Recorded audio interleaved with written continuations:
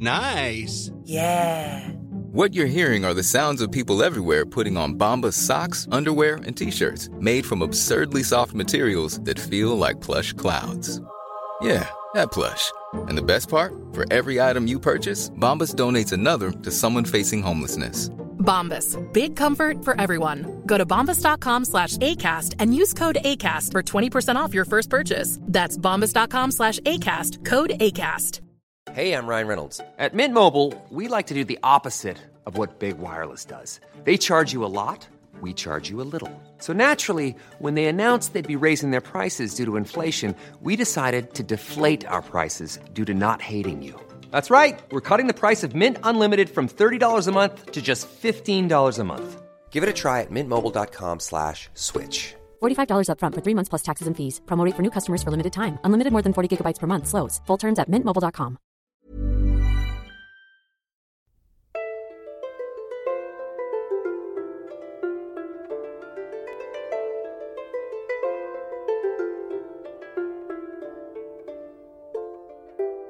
Hello and welcome to the Renaissance English History Podcast, a part of the Agora Podcast Network. I am your host, Heather Tesco, and I'm a storyteller who makes history accessible because I believe it's a pathway to understanding who we are, our place in the universe, and being more deeply in touch with our own humanity. This is episode 210, and it's on how Edward Seymour became the protector in England. It involved a lot of political maneuvering and plotting, and we're going to talk about Edward and how he became protector, and then a little bit about his legacy as protector. All right, so Edward Seymour, Duke of Somerset, the eldest brother of Jane Seymour, the third wife of Henry VIII, has a significant yet very tumultuous position in English history. His life was marked by a rapid ascent to power and eventual tragic downfall, and it epitomizes the volatile and intrigue-filled atmosphere of the Tudor court. Following the death of Henry VIII, Edward Seymour navigated the political labyrinth, and he became the Lord Protector of England during the minority of his nephew Edward VI. Despite Henry's will not specifying the need for a protector, Seymour's political acumen and strategic alliances enabled him to consolidate his power.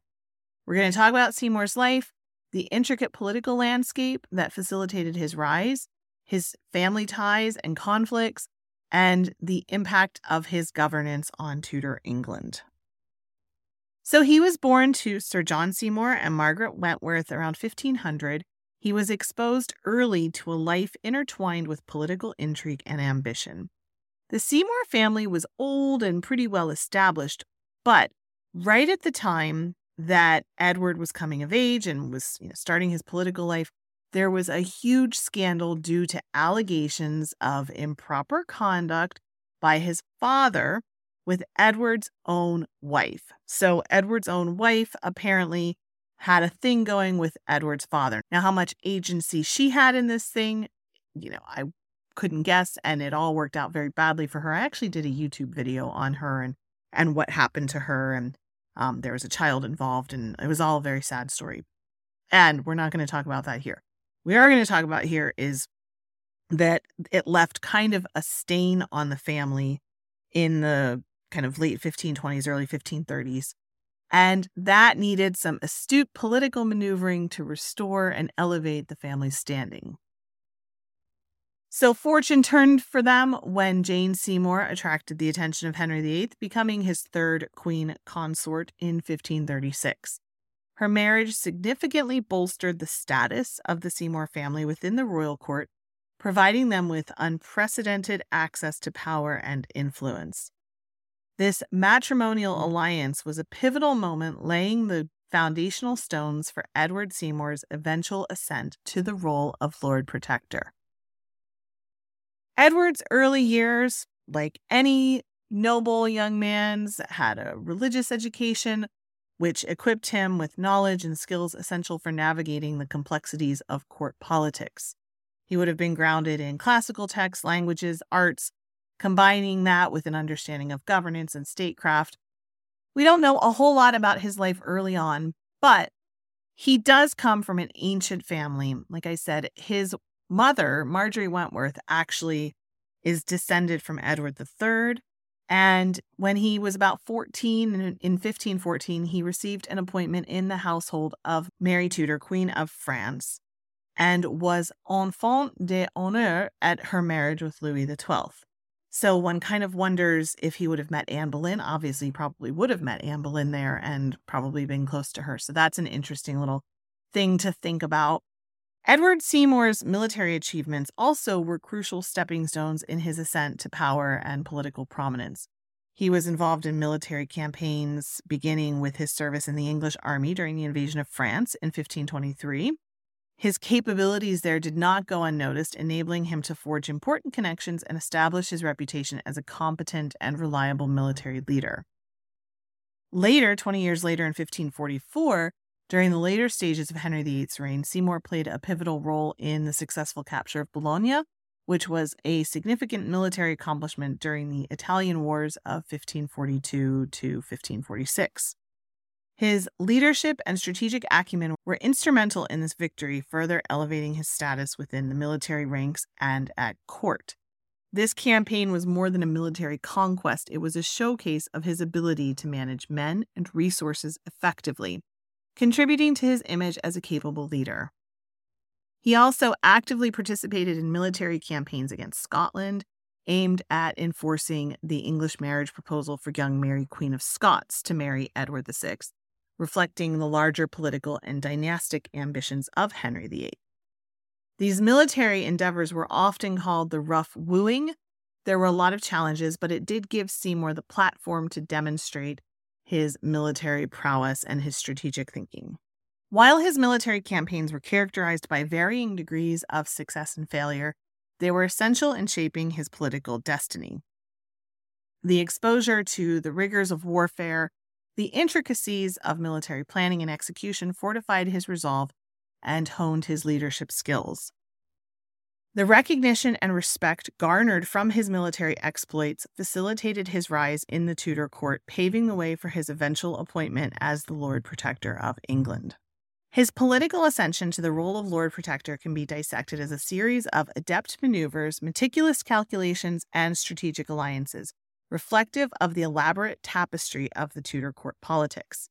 His military exploits had certainly facilitated a burgeoning reputation, but it was his political sagacity that enabled him to ascend the political ladder with a swiftness that left his contemporaries intrigued and wary. When Henry VIII died in 1547, Edward VI was just 9 years old, and he would inherit a kingdom embroiled in religious discord and political instability. Henry's will had delineated a regency council of 16 executors to govern the realm during Edward's minority, with no clear provisions for a singular protectorate. The absence of a definitive guideline for governance in Edward's minority left a vacuum, which was fertile ground for an ambitious courtier to sow the seeds of their aspirations. Edward Seymour perceived the opportunities inherent in the situation and initiated his play for power. He got support from key members of the council. He exploited his ties to the young Edward VI, his family ties, and he offered prospectus of power and influence. His meticulous orchestration culminated in him being declared the Lord Protector and governor of the king's person only a few days after Henry's death. It is noteworthy that Edward was not only appointed as Lord Protector, but was also granted almost regal powers.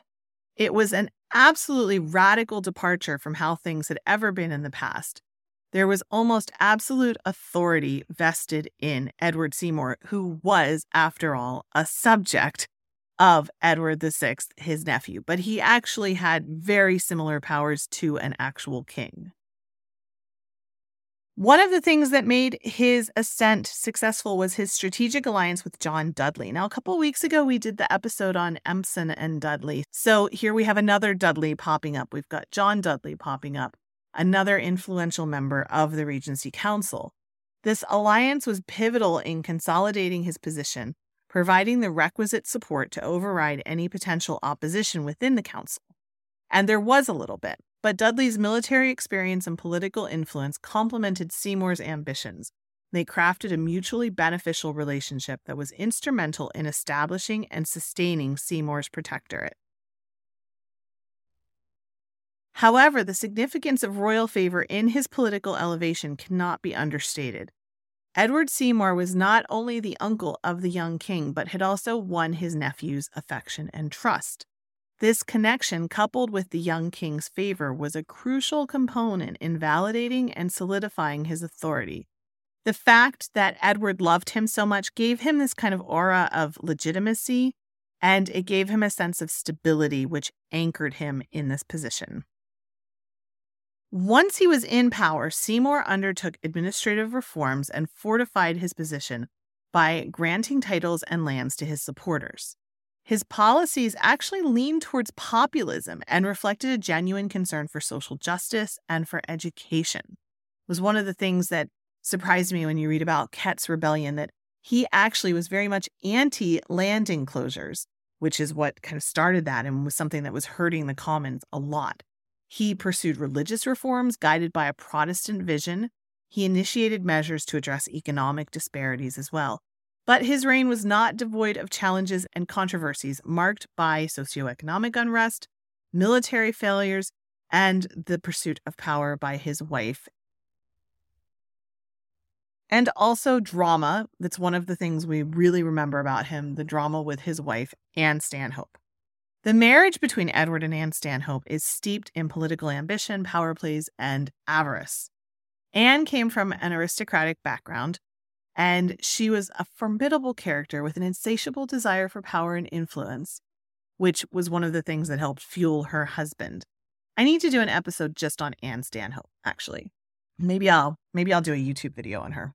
She had a sharp intellect and acute awareness of her station's potential, and she embodied the quintessential ambitious woman navigating the Tudor court's labyrinth policies. Her pursuit of power led to unprecedented frictions within the court, notably the infamous dispute over the Queen's jewels after Henry died.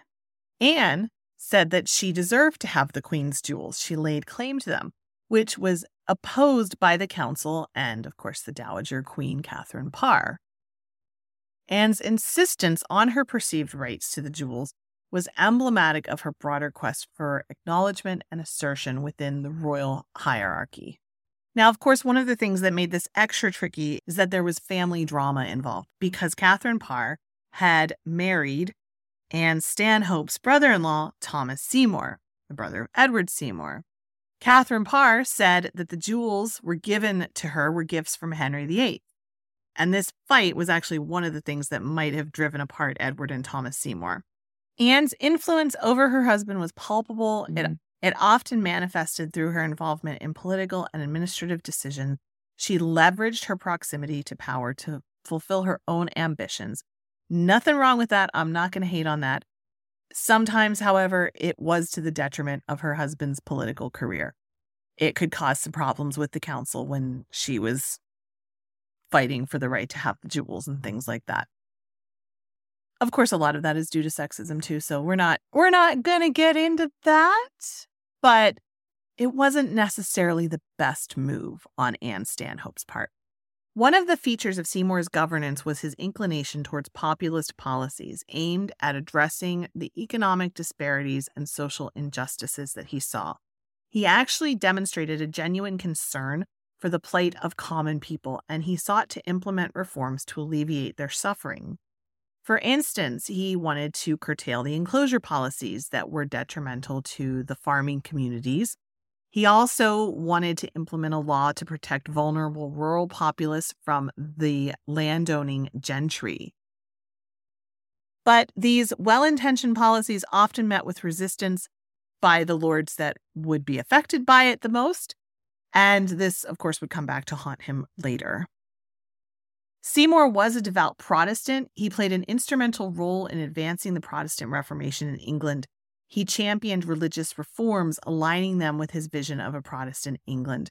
He facilitated the introduction of the Book of Common Prayer and the enforcement of the Act of Uniformity in 1549. These were critical steps in establishing Protestantism as the state religion.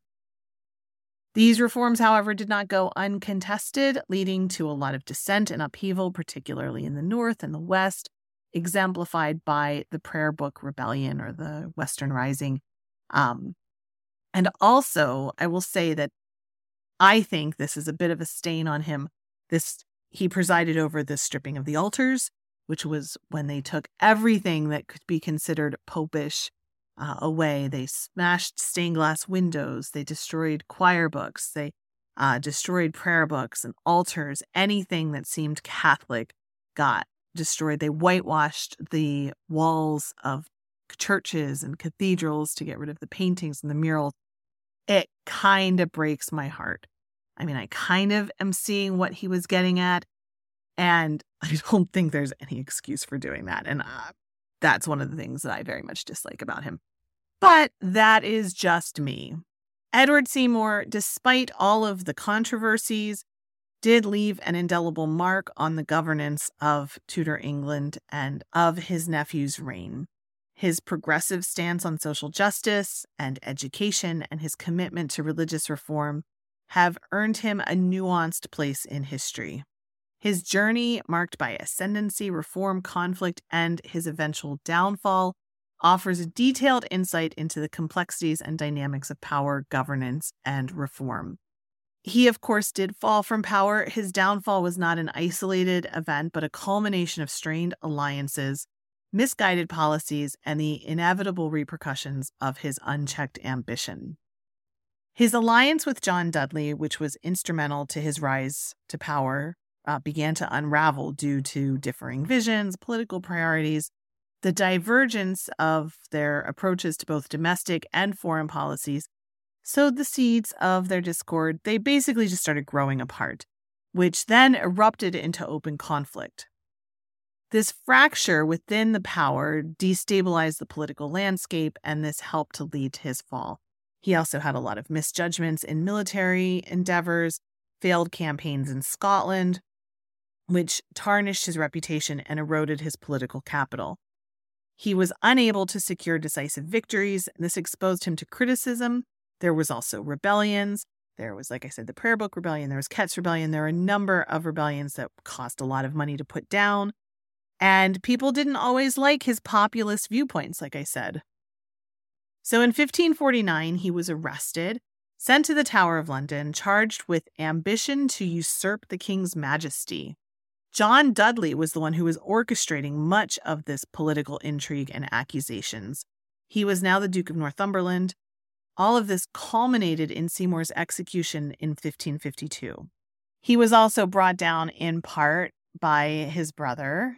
Thomas Seymour, of course, had married Catherine Parr, had had a dalliance of sorts with Elizabeth, Princess Elizabeth, seemed very ambitious, and eventually possibly tried to kidnap Edward, the young Edward the King, possibly shot his dog. It was all very bad, was then executed. And of course, this was going to leave a mark on Edward the Protector as well. This was his brother doing all of this. So people were kind of beginning to just generally suspect the Seymour brothers. So his downfall, of course, is emblematic of the precarious nature of power in Tudor England. His rise was marked by strategic brilliance and the zeal for reform. And then his fall was characterized by political miscalculations, betrayals, unfulfilled ambitions, which kind of illustrate the fragile essence of power in Tudor politics. His life remains a compelling study of ambition, reform, power, and tragedy in the rich tapestry of England's history. If you want to dig deeper into Edward Seymour, there's a couple of books you can check out. Janet Wortman, the fabulous Janet Wortman, who's been on the show many times, has been to TudorCon. She has a trilogy, the Seymour Saga, which starts with Jane, Book 2 of the Seymour Saga, The Path to Somerset. And then The Boy King is the Seymour Saga, Book 3. So you can check that out on Amazon. There's also a biography by Margaret Scard, Edward Seymour, Lord Protector, Tudor King in all but name. So you can check out any of those books to learn more about Edward Seymour. I will leave it here for today. Thank you so much for listening. I hope that this kind of piqued your interest into Edward Seymour and you would like to maybe dig deeper into him. He's a fascinating character. I am looking forward to learning more about him myself. So thank you so much for listening. Thank you for your time. I will talk with you soon. Have a fantastic week. Just thanks for listening. All right. Bye-bye. Blow, northern wind, send through me sweating. Blow,